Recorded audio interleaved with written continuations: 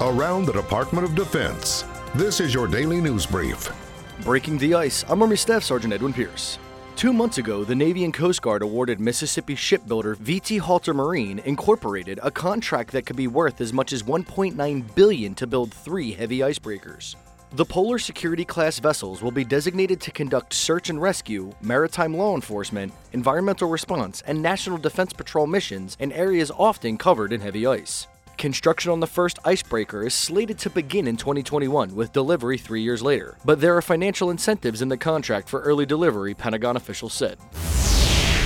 The Lockheed Martin-built F-35 Joint Strike Fighter will receive additional capabilities in the coming years, including significantly enhanced range, weapons capacity, and manned-unmanned teaming options. The 5th-generation aircraft is expected to play the role of quarterback and be the centerpiece of future military operations, Pentagon officials have said.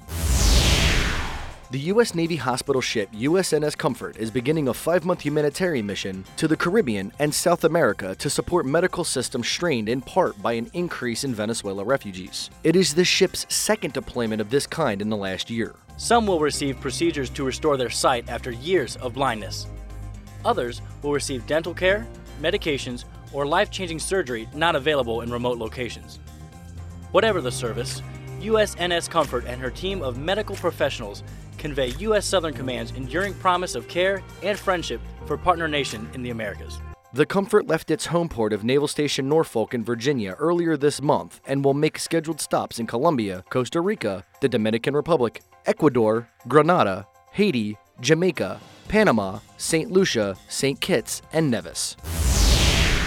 That's your DoD News Brief, and I'm Army Staff Sergeant Edwin Pierce. You can find more stories about your military at defense.gov and by using the hashtag KnowYourMil.